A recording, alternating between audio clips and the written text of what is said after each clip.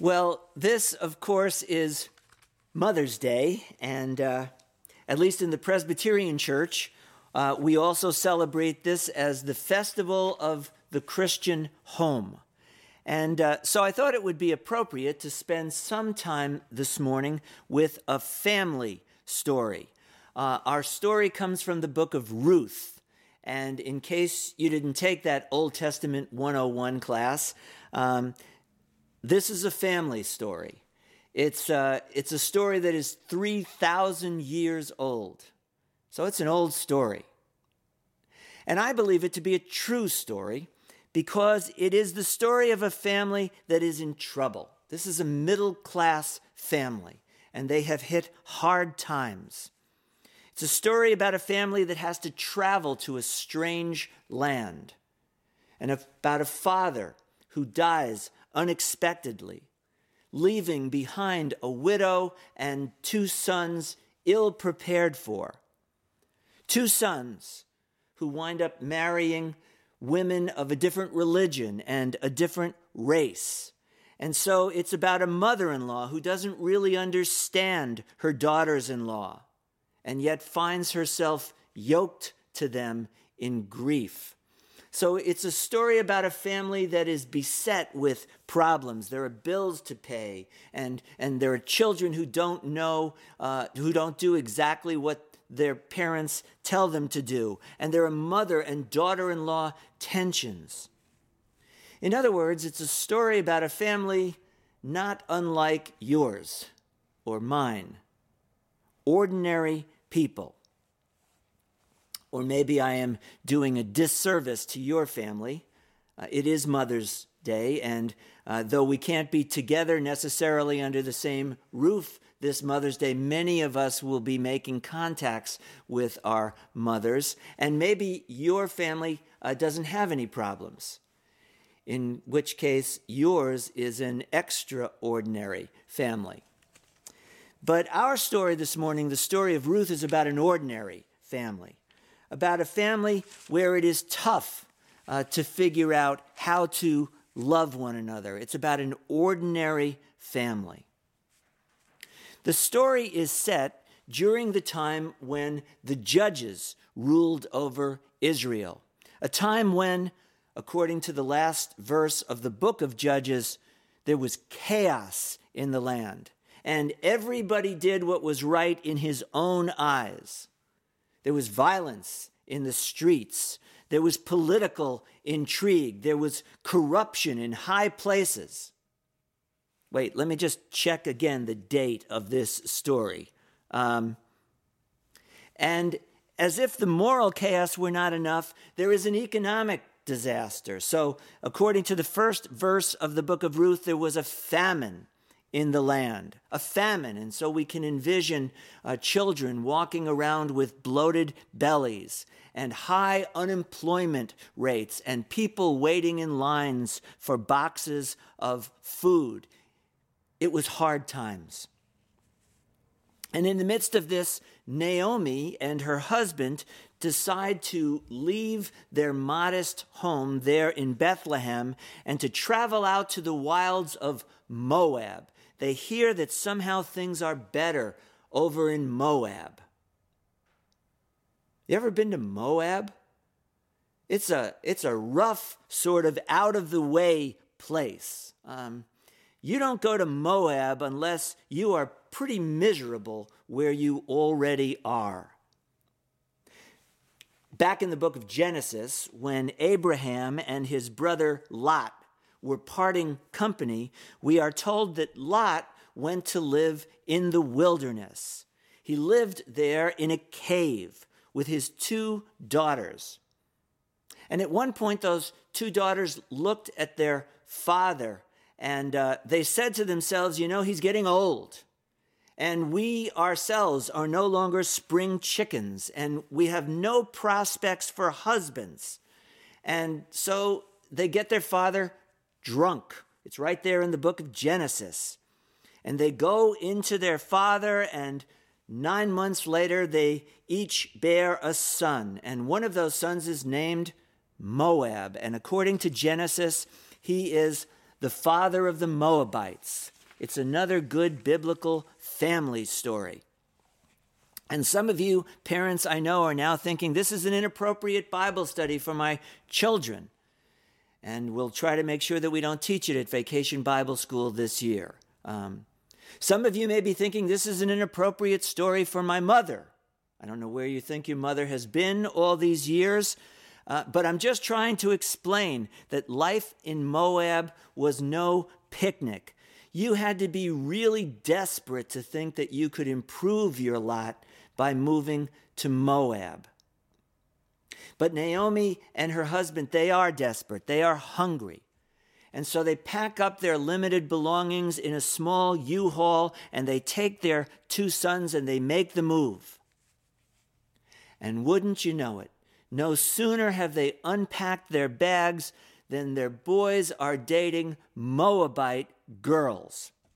And it's complicated now because, to make matters worse, Naomi is now a single parent. Her husband dies as soon as they get to Moab. And how she wishes that her husband were there to help her in this time of difficulty, to help her with this problem of her boys' infatuation with these Moabite girls. Why is it, she thinks to herself, that the foreign women always look more attractive? Is this some kind of male thing? But Naomi is a single parent, and she's just trying to do what many single parents do. She's trying to get through the best that she can. So Naomi says to her oldest son, Mahlon, it's not that what's-her-name is a bad person. Her name is Ruth, Mother. Okay, all right. It's not that Ruth is a bad person. It's just that, well, she hasn't had some of the advantages that you have. And they don't have the same value system as we do. She's just a little Moabite. Is that what you're trying to say, Mother? Well, Naomi gets about as far with this line of reasoning as perhaps some of you have with your son or your daughter. Besides, where is Mahlon going to find a nice, respectable, church-going girl here in Moab? And so just a few months later, Naomi has not 1, but 2 Moabite daughters-in-law. And she tries to make the best of it. Dear, she says to Ruth one day, you're so pretty. You're so naturally pretty. Don't you think you could get along with a tad less eyeliner? She turns to her other daughter-in-law and says, a low-cut Victoria's Secret blouse is okay, but for church, really? It's tough being a mother-in-law. But it's about to get even tougher because now both of Naomi's sons die. And Naomi is left alone with these 2 daughters-in-law that she barely knows, let alone likes. And so, after the death of her 2 sons, Naomi says to them, I'm going to go back to Bethlehem, to my own people. I'm a single woman with no marketable skills, no prospects for marriage. I have no future here. I can't help you. You're both young. You're attractive in a Moabite sort of way.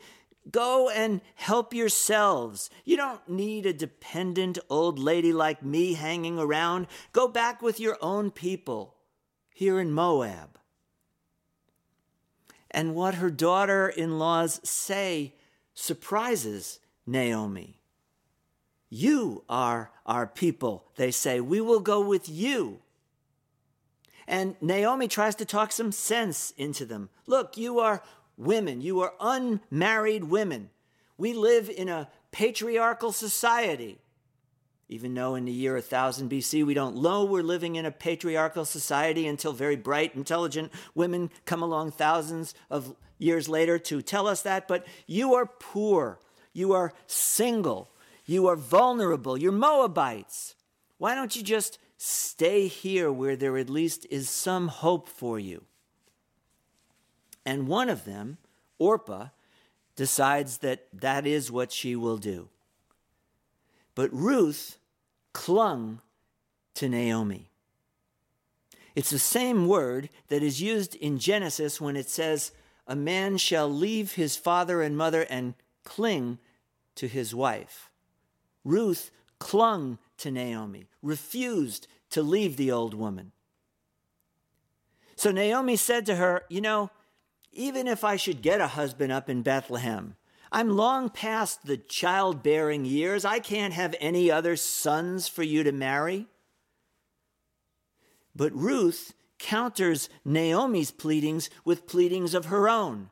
In one of the most beloved speeches in all of the Bible, she says to her, entreat me not to leave you or to return from following you. For where you go, I will go. Your people will be my people, and your God will be my God.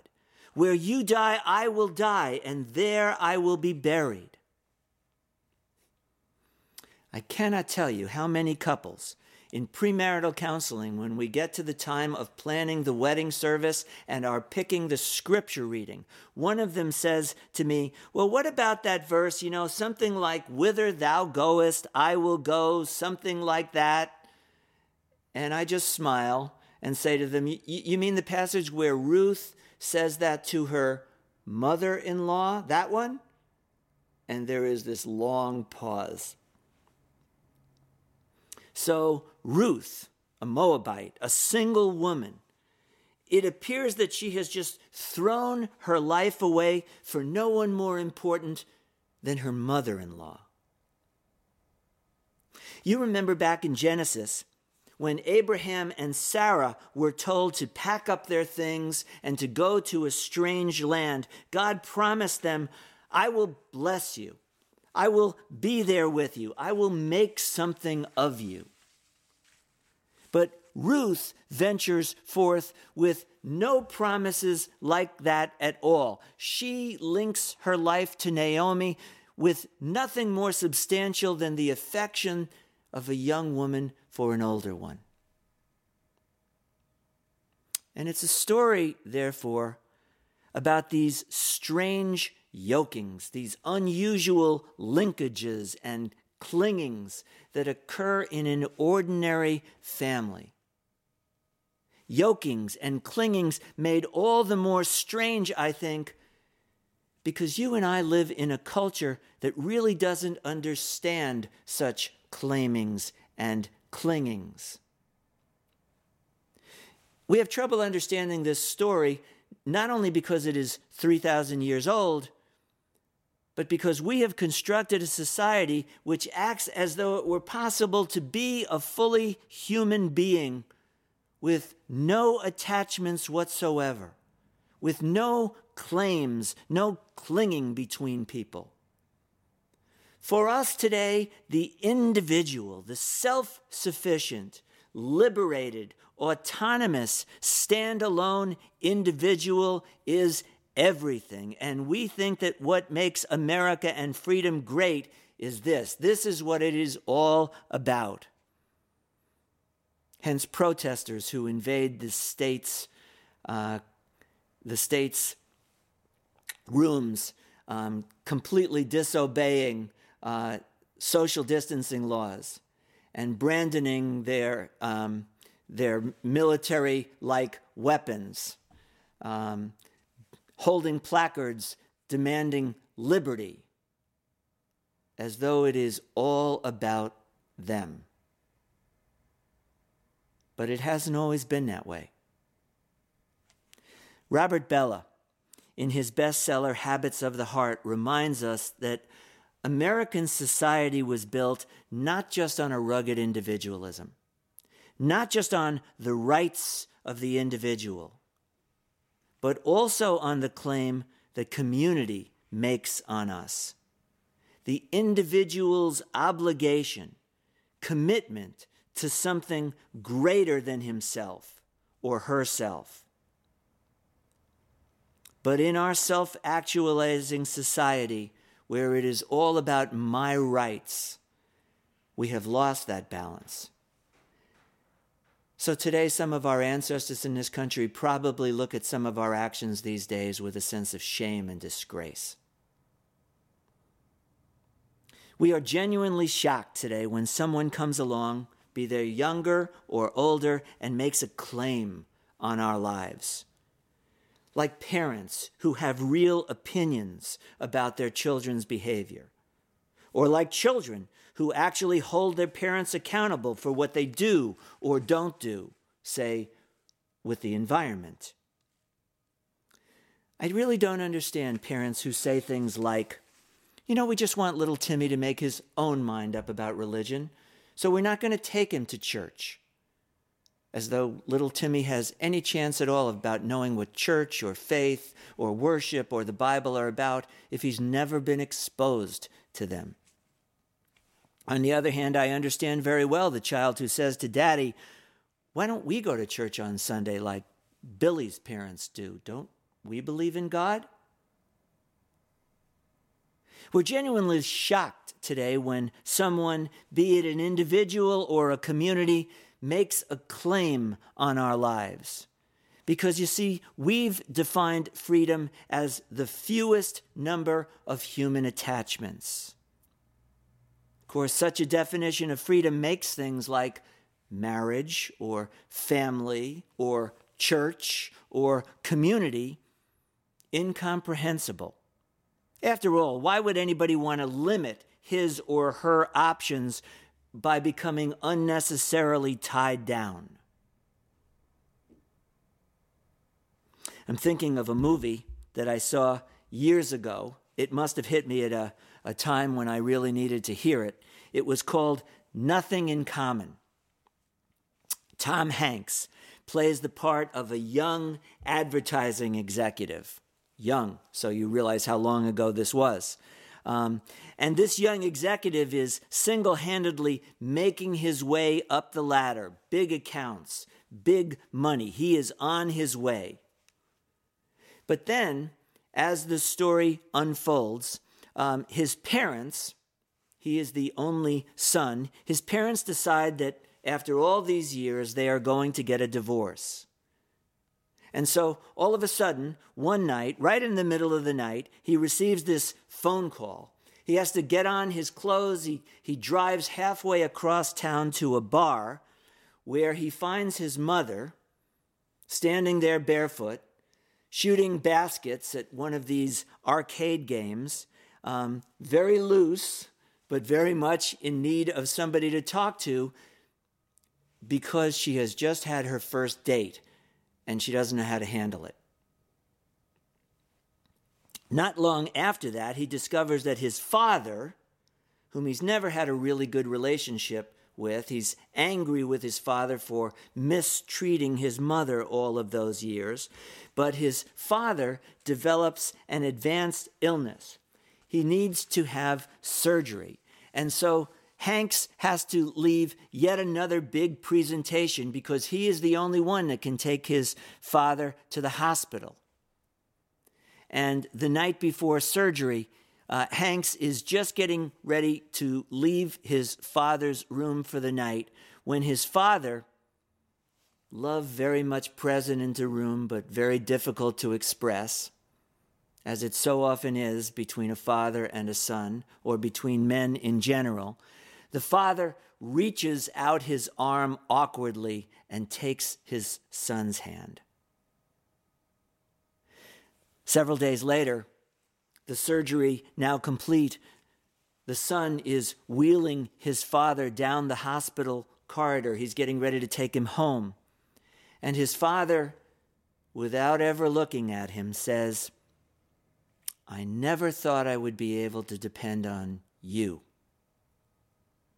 And a smile of maturity comes across the son's face. You see, the movie, like our story this morning, suggests that parents and family and children and even in-laws are an invitation to expose ourselves, to become vulnerable to another human being, to link our future to some prospect greater than ourselves. To be in a family is always to venture forth, like Ruth, like Naomi, into uncharted territory, where there are no guarantees, only the confidence that the future, even the worst of futures, is a lot more bearable when you have somebody to bear it with. Well, we don't have time to go into the rest of the story this morning, but I can tell you that right after Ruth and Naomi got to Bethlehem, Naomi immediately got busy trying to find Ruth a husband. And well, he wasn't much of a husband, this Boaz, but he did the job. He's too old for me, says Ruth. Old men are good in marriage, says Naomi. Besides, he's the only man you've got. This Naomi, she's been around the block before. She says to Ruth, you get over to that threshing floor. And sure enough, Ruth eventually bears a son there in Bethlehem.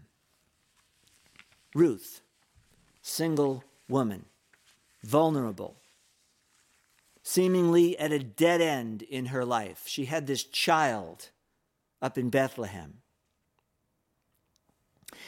And there are people who say that this story is also a parable, because the child of Ruth was named Obed.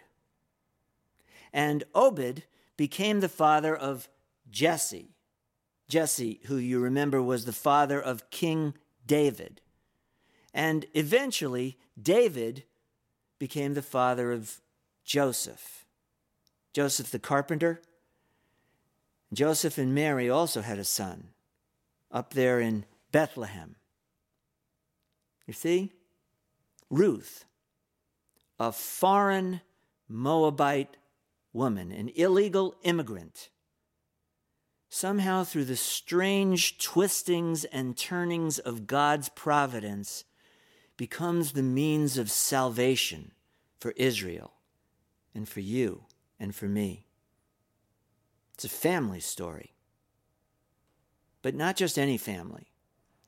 It's a story about the human family and how God can use ordinary families like yours and mine in extraordinary ways, because God always saves through ordinary people, people like Ruth and Naomi, people like you and me.